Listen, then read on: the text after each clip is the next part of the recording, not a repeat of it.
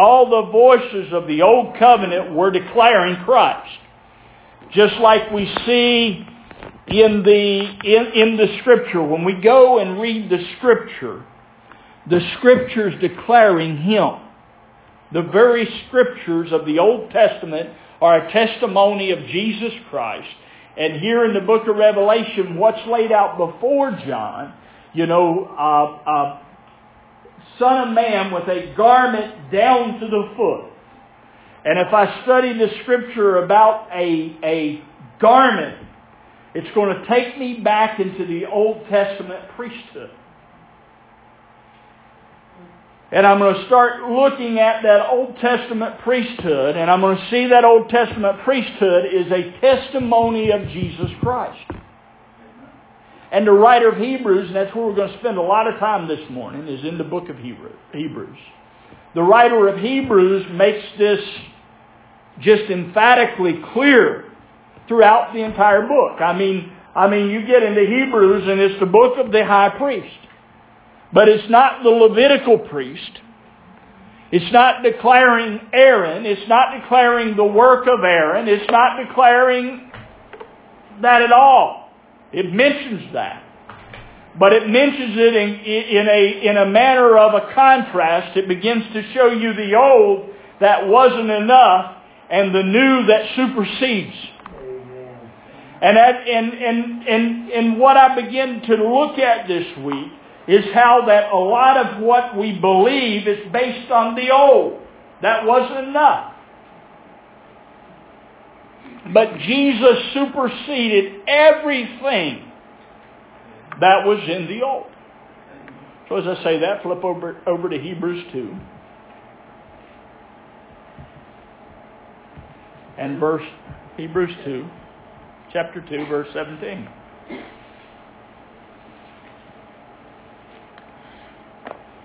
And when you read a word like wherefore, it behooved him, but wherefore, in order to understand the wherefore, I would have to read the verses before. Right? So when I read the Bible and I think upon the Bible, most of these, if not all of these, were not written in chapter and verse anyway. They were written as a letter. And sometimes it kind of gets us in trouble because we'll go to chapter 3. And chapter 3 is a continuing thought from chapter 2. But we'll read chapter 3 without the thought from chapter 2. So when I read, wherefore it behooved him in all things to be made like unto his brethren, I have to go back really, and this morning I'm not going to, so I'm going to ask you to, and read the verses that lead up to wherefore. It behooved him to be made like unto his brethren. Why did it behoove him? Because his brethren were caught in death. And he destroyed him that had the power of death, that is the devil. That's part of his ministry. So he destroyed the power of death that had mankind in captivity all their life. So it behooved him to be made like unto his brethren, that he might be a merciful and faithful high priest in things pertaining to God, to make propitiation for the sins of the people. For in that he himself hath suffered being tempted, he is able to secure them that are tempted.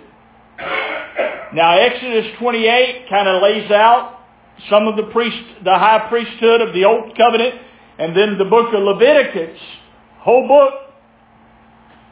The priesthood's all the way through the Old Testament, but the book of Leviticus is really a book of the priesthood.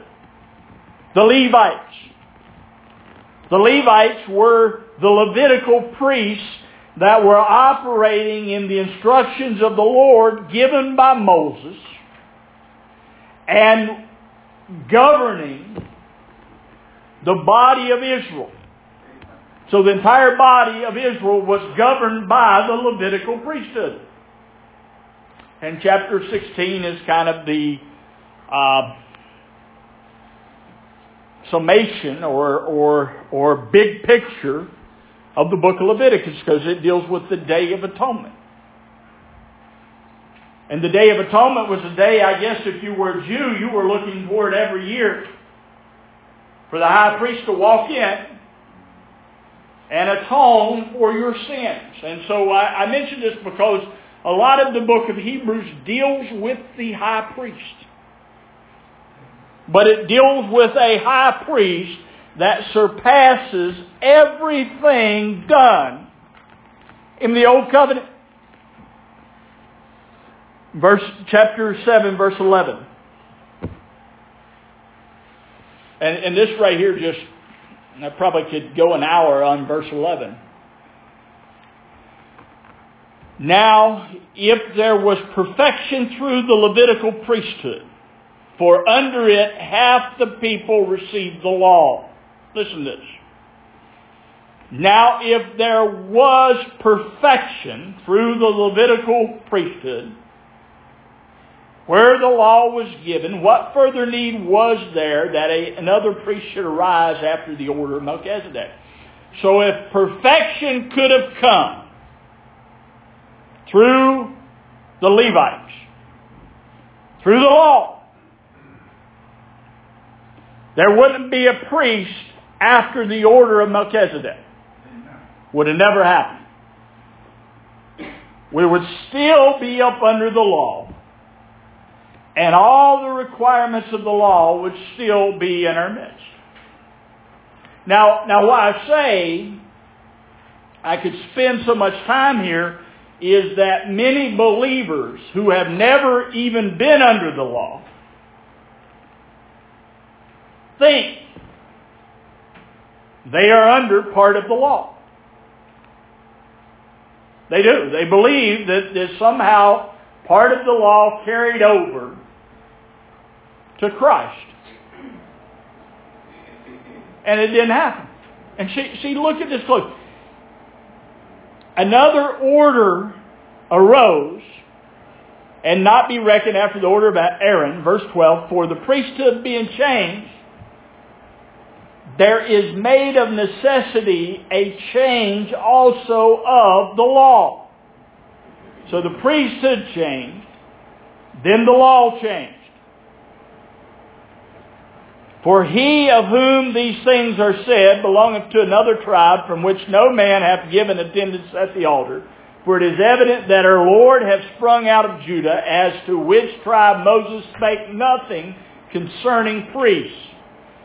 And what we say is yet more abundantly evident, if after the likeness of Melchizedek there ariseth another priest, who hath been made not after the law of carnal commandment, but after the power of an endless life. Amen. So this priesthood is not after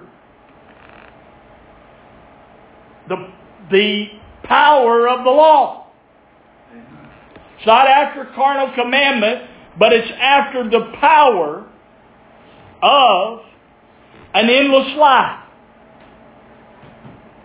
Now, what's the big deal of understanding this? He had the power to bring many sons to glory. See, in the old covenant, the priests there could not bring you to glory. Doing all the rituals of the old covenant could not bring you into the glory of God. Couldn't do it. You were shut out. But Jesus, becoming a priest after better things to come, in a better covenant, brings us into the very glory of God. That's a better priesthood. See, trying to put this in words. See, the old priesthood, and we're going to look at some of these scriptures, continually brought your mind to the remembrance of sins. And this is why I say, many of us are living as if we're under the old priesthood. Because our minds are continually brought back to being under sin. Right? The struggle in Christians is sin. The conscience. Christians don't believe they're good enough for God. Not sinners, Christians. All the time. It's all over Christianity. In their heart, they may say it with their mouth, but in their heart, they're thinking, I'm not good enough. Because their mind is still wrapped up in an old covenant. And in fact, we preached for years without meaning to the old covenant. Explain, Brother Wayne. Well, every week, many Christians are brought back to, are you right with God? I can remember sitting in meetings where it would go on and on. Are you sure you're right with God? To try to get your conscience to be as guilty as it could possibly be. And Christians would leave a meeting and they would pray in their hearts, Lord, I hope you don't come back at the wrong time. Because their conscience was toward sin. Wasn't toward what Jesus had done. But it was toward sin. Because instead of preaching Jesus, it's like we preach Jesus as well, He forgave my sins, but I still have this sin problem. What didn't happen was the application of Jesus that removed the consciousness of sin. The consciousness of guilt.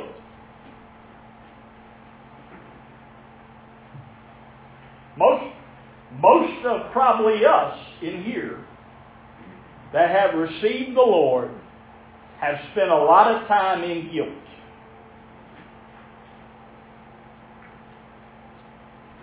God doesn't want you to live there.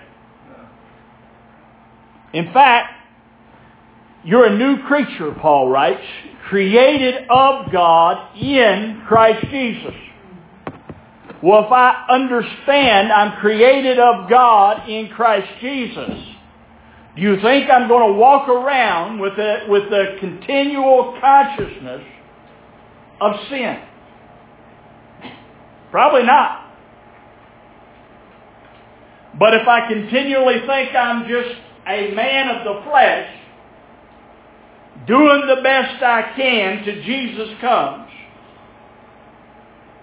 then I'm going to walk around and mull around as a man of flesh.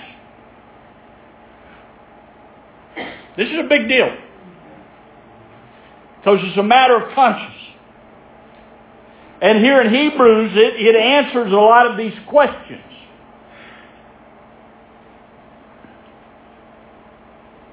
Chapter 8, I'll read that and we'll get in chapter 9.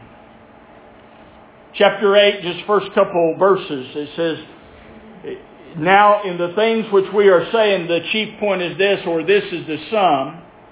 We have such a high priest. We have such a high priest.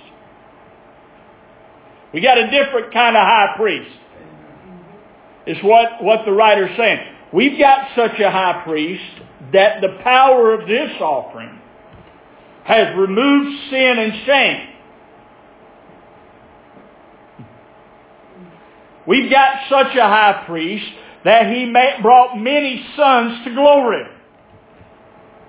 We have such a high priest that death and hell has no power over the believers. That's what kind of high priest we have. So when he says we have such a high priest, he's denoting the character of that priest, and this high priest is greater than the priesthood of Aaron. Because Aaron's priesthood continually made remembrance of sin over and over and over again. It continually brought a people into condemnation. There was continual condemnation in the camp of Israel. But we have such a high priest who has sat down at the right hand of the throne of the majesty in the heavens, a minister of the sanctuary and of the true tabernacle, which the Lord pitched and not man. Now, you can go down this vein real easy. He's the minister of the true tabernacle, which the Lord pitched and not man. So again, what I said early on, this is a contrast of the old and the new. Here's a big issue in believers' hearts. Is he the minister of the tabernacle right now? Or has God yet got to build another building in the Middle East for Jesus to be the minister of? Now think about it. A lot of believers believe that. They read right over top of this scripture. Bad belief produces bad results. So if he's the minister of the true tabernacle, which tabernacle you are? Book of Hebrews says, Christ who is a son over his own house, whose house you are. So he's the minister of the true tabernacle that the Lord pitched and not man.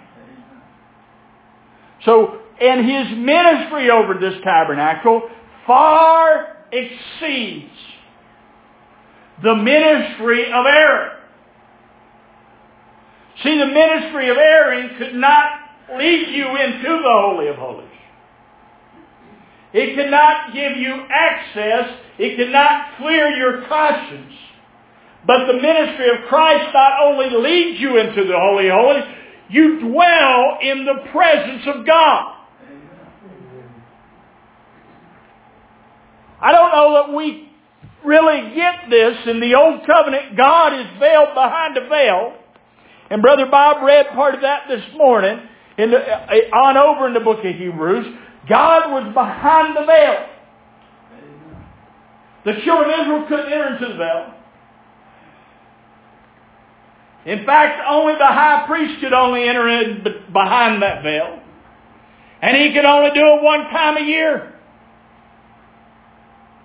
And he had to do it a very particular way. But Christ died and gave access to the Father, to God, through the offering of his body, that you could dwell here on earth in the presence of the living God. That's the ministry he has. Far exceeds Aaron. And see, if a people aren't taught that, see, people are waiting to dwell in the presence of God when they physically die. Christians. Christians say, well, I have God in my heart. But when you physically die, what part of you remains? Your heart or your body? They take your body. I've got news for you. They take your body, they put it in a box, and bury it. But your heart remains. So if he's in your heart right now, then maybe, maybe about it, you can know him right now. It's just a change of concepts. It's a change of the mind. Because religion has taught about a God that you can't know till you physically die. I got news for you. That's not the God of the Bible. That's not Elohim, Jehovah, Yahweh. That's not Jesus.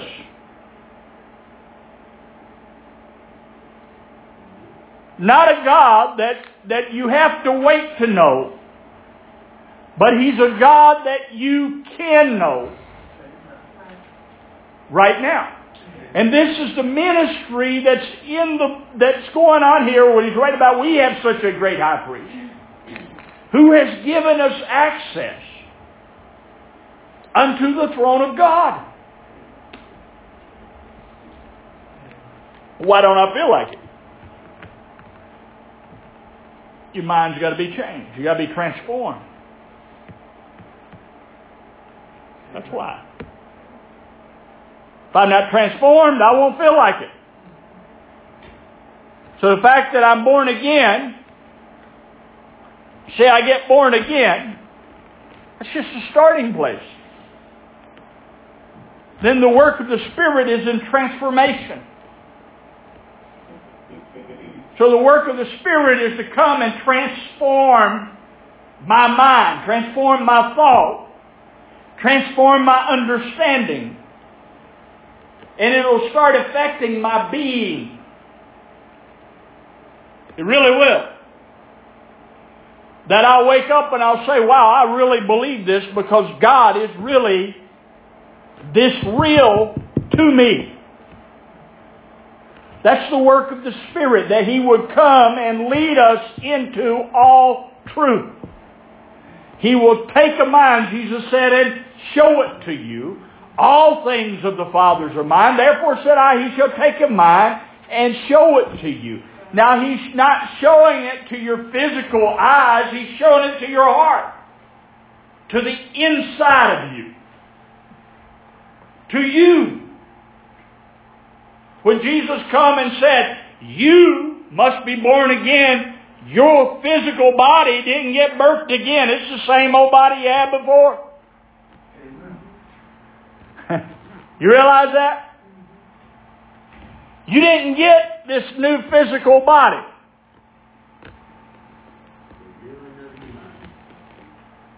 But you, so there was a you inside of the physical body. You were born again if you received it. And the you was inside of the shell, if we can hear it. So you that's inside of this shell has to be transformed by the renewing of your mind by the Spirit of God to the truth that's in Jesus. You're not going to get transformed to anything else. Nothing else will transform you but the truth that's in Jesus. Nothing. Won't work. Because God only really gave one formula. And the formula He gave was Jesus. Didn't give another formula. Didn't give another way. Didn't give another solution. He only gave one. Wouldn't make sense to be a living God and have multiple ways, would it? Because it'd create a lot of confusion. So God just simplified it and filled Himself in the person of Jesus Christ and come and offered an offering that could take you out of death and hell and bring you into life, peace, and righteousness. That's what He's opened the door for, is for you to live in life, peace, and righteousness without a guilty conscience.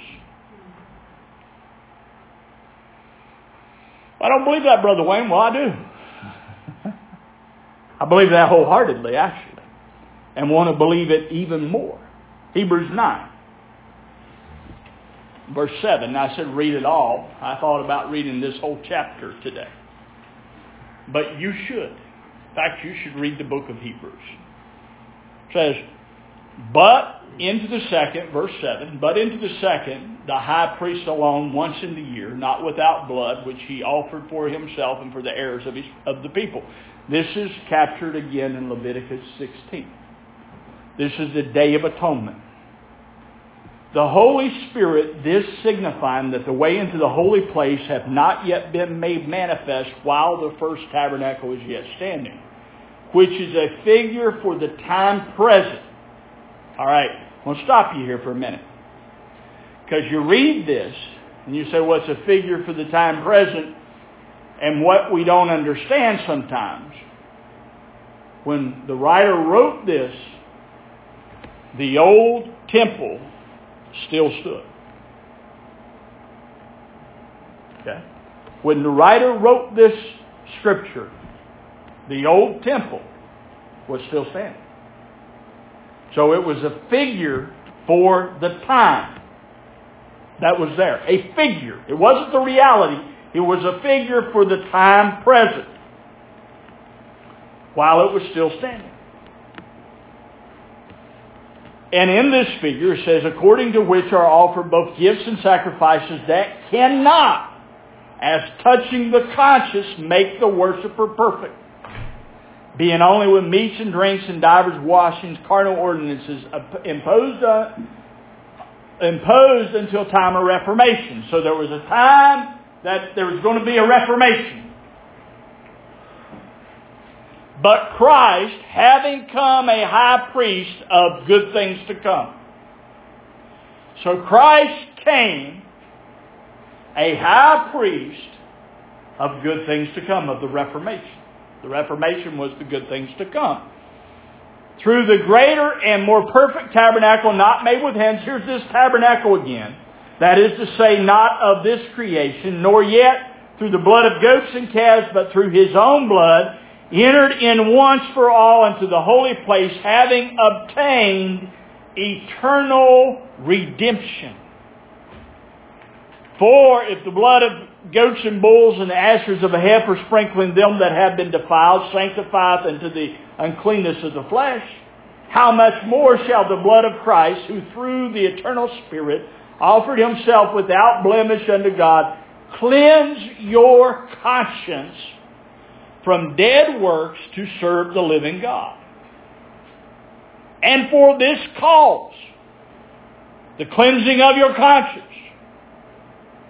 this is the reason, this cause, He's the mediator of the new covenant. So do you think He might can cleanse your conscience? Writer Hebrews sort of thought it could. He didn't sort of think it. I kid around a little bit to try to get it to soak in. He wrote that this offering was to cleanse your conscience from dead works to serve the living God. Now the dead works are not just your sins. They are your sins. But they're also the works under the old covenant. See, because those works were only figures of the truth. So if I live in the figure, I'm probably not going to feel cleansed. If I keep running back to the figure, see believers do this. They run back to the figure. Do we understand a type and a shadow? We've taught about types and shadows for years, but do we really understand it? A type is a pattern of something else. It's like we have in today's modern world today, the company I work for, they build prototypes. And they'll build a figure of the end product, but it's not the end product. And it won't do what the end product does. Might be close. Might look good. But it doesn't have the final production model. Okay? That's what the law was. It was a prototype of what God was going to do in Christ. But then, the reality came. Not the model, but the actual priest came. Thou art a priest forever after the order of Melchizedek.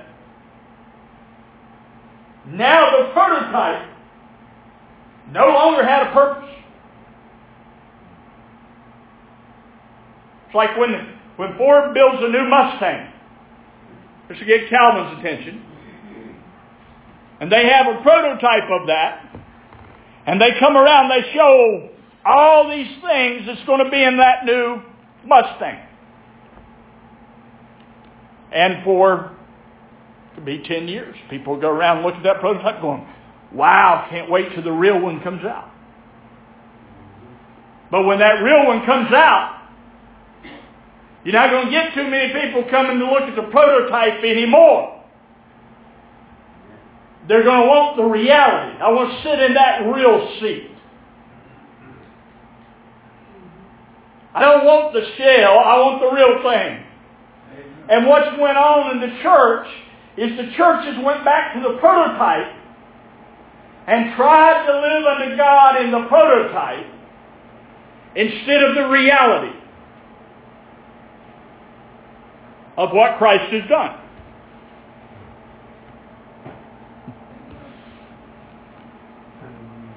That's what's happened. Let me go back to the prototype. Well, the prototype couldn't save you from your sins. Let me go back and hang the Ten Commandments on the wall. The Ten Commandments are just, holy, and good, but they couldn't save you from your sins. You can hang them on all the walls you want, and you'll still be a sinner unless you've received the Lord Jesus Christ. You can quote them every day. You can memorize the Ten Commandments. You can have them in your mind. In fact, you can go back and memorize the whole law. But if you do not receive the Lord Jesus Christ, you don't come to the reality through the Ten Commandments.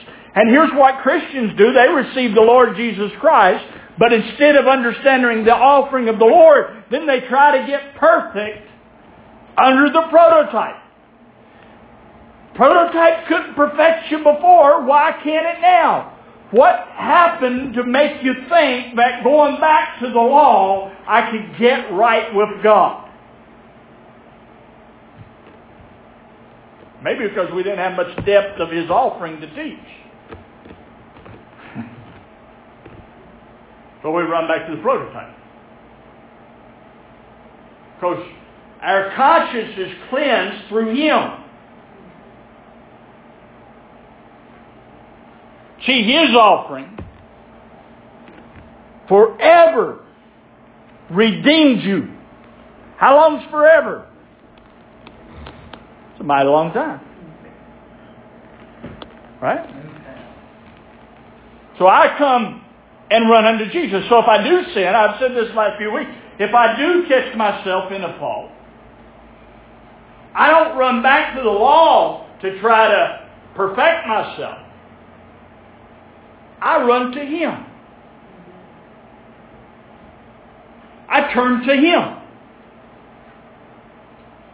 Because I couldn't get it right before Him. So why do I think I'm going to get it right afterwards?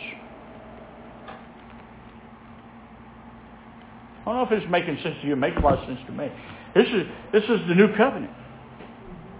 For this cause He's a mediator of a new covenant, that a death having taken place for the redemption of the transgressions that were under the first covenant,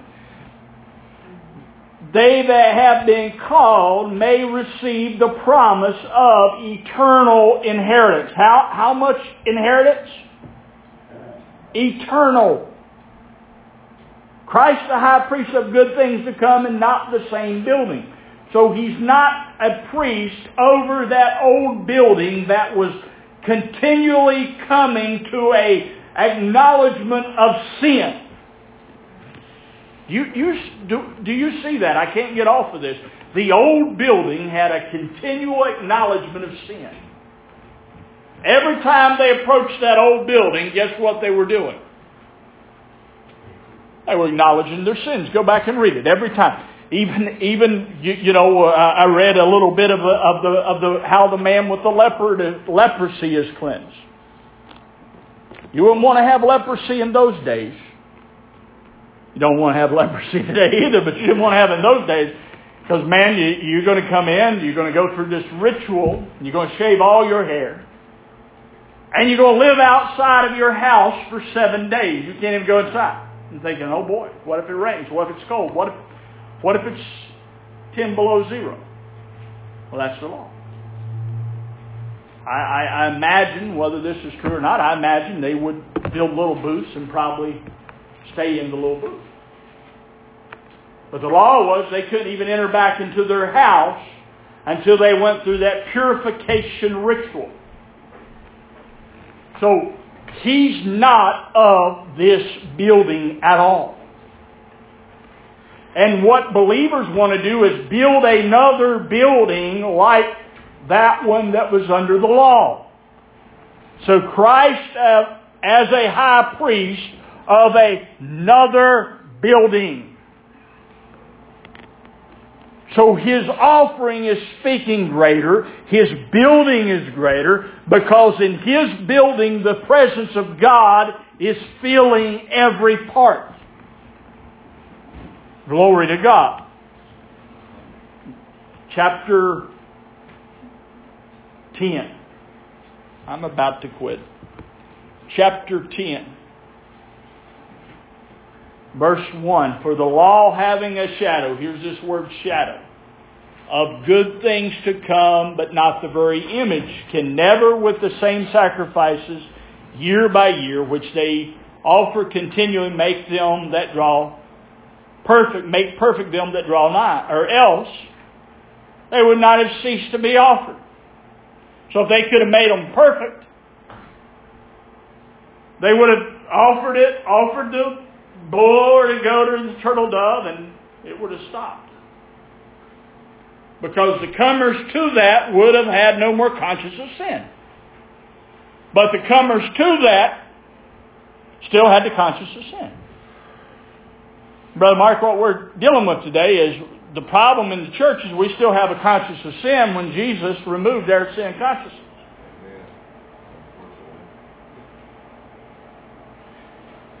Because the worshippers, having been once cleansed, would have had no more conscience of sin, but in those sacrifices there is a remembrance made of sins year by year.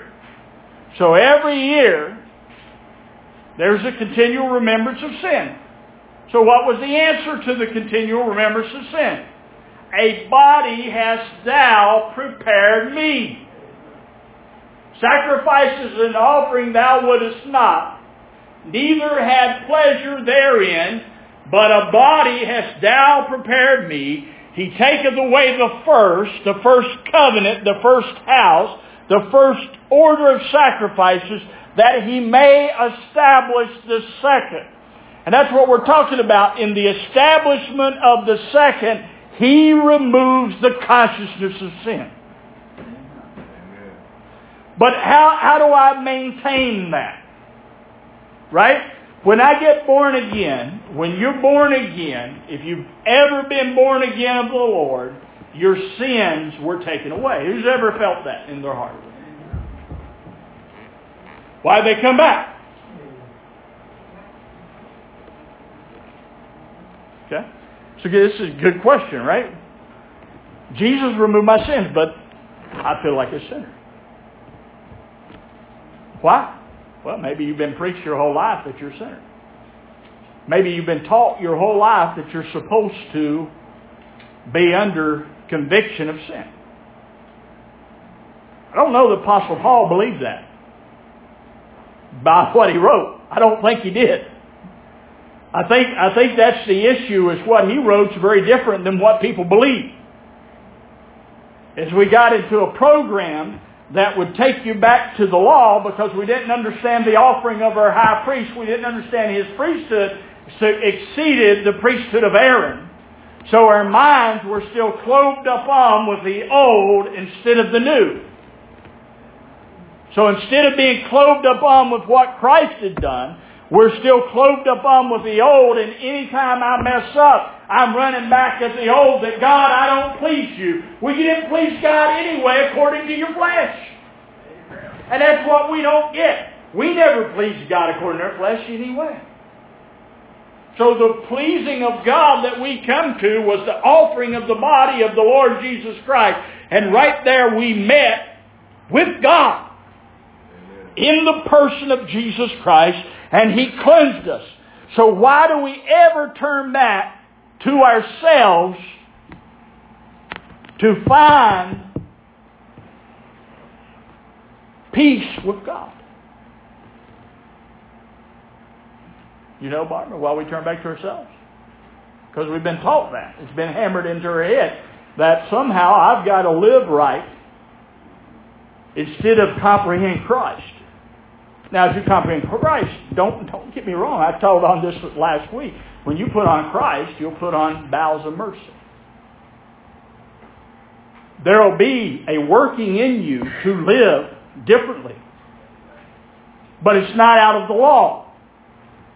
It's out of the comprehension of a person.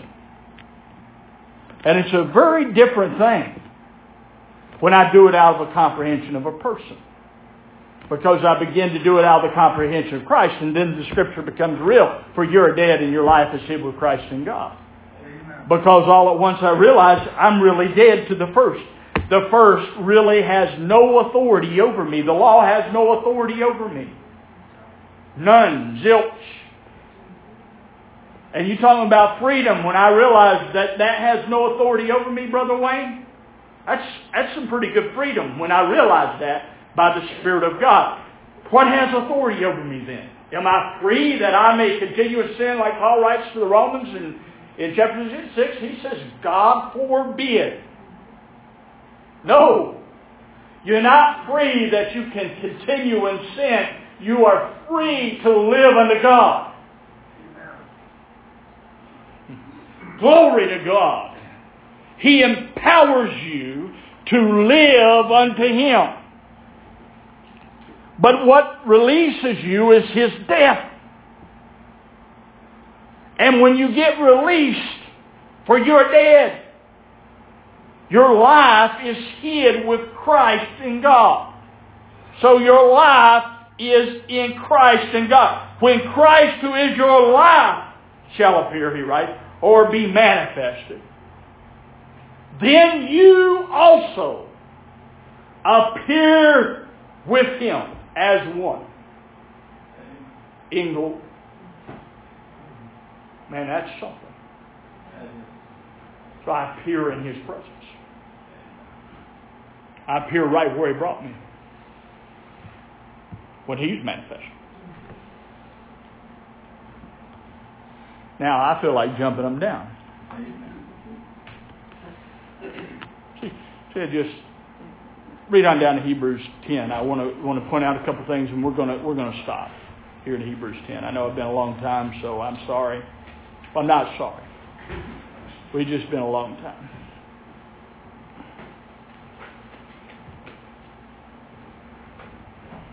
Hebrews 10, on down here it says, by the which will, verse 10,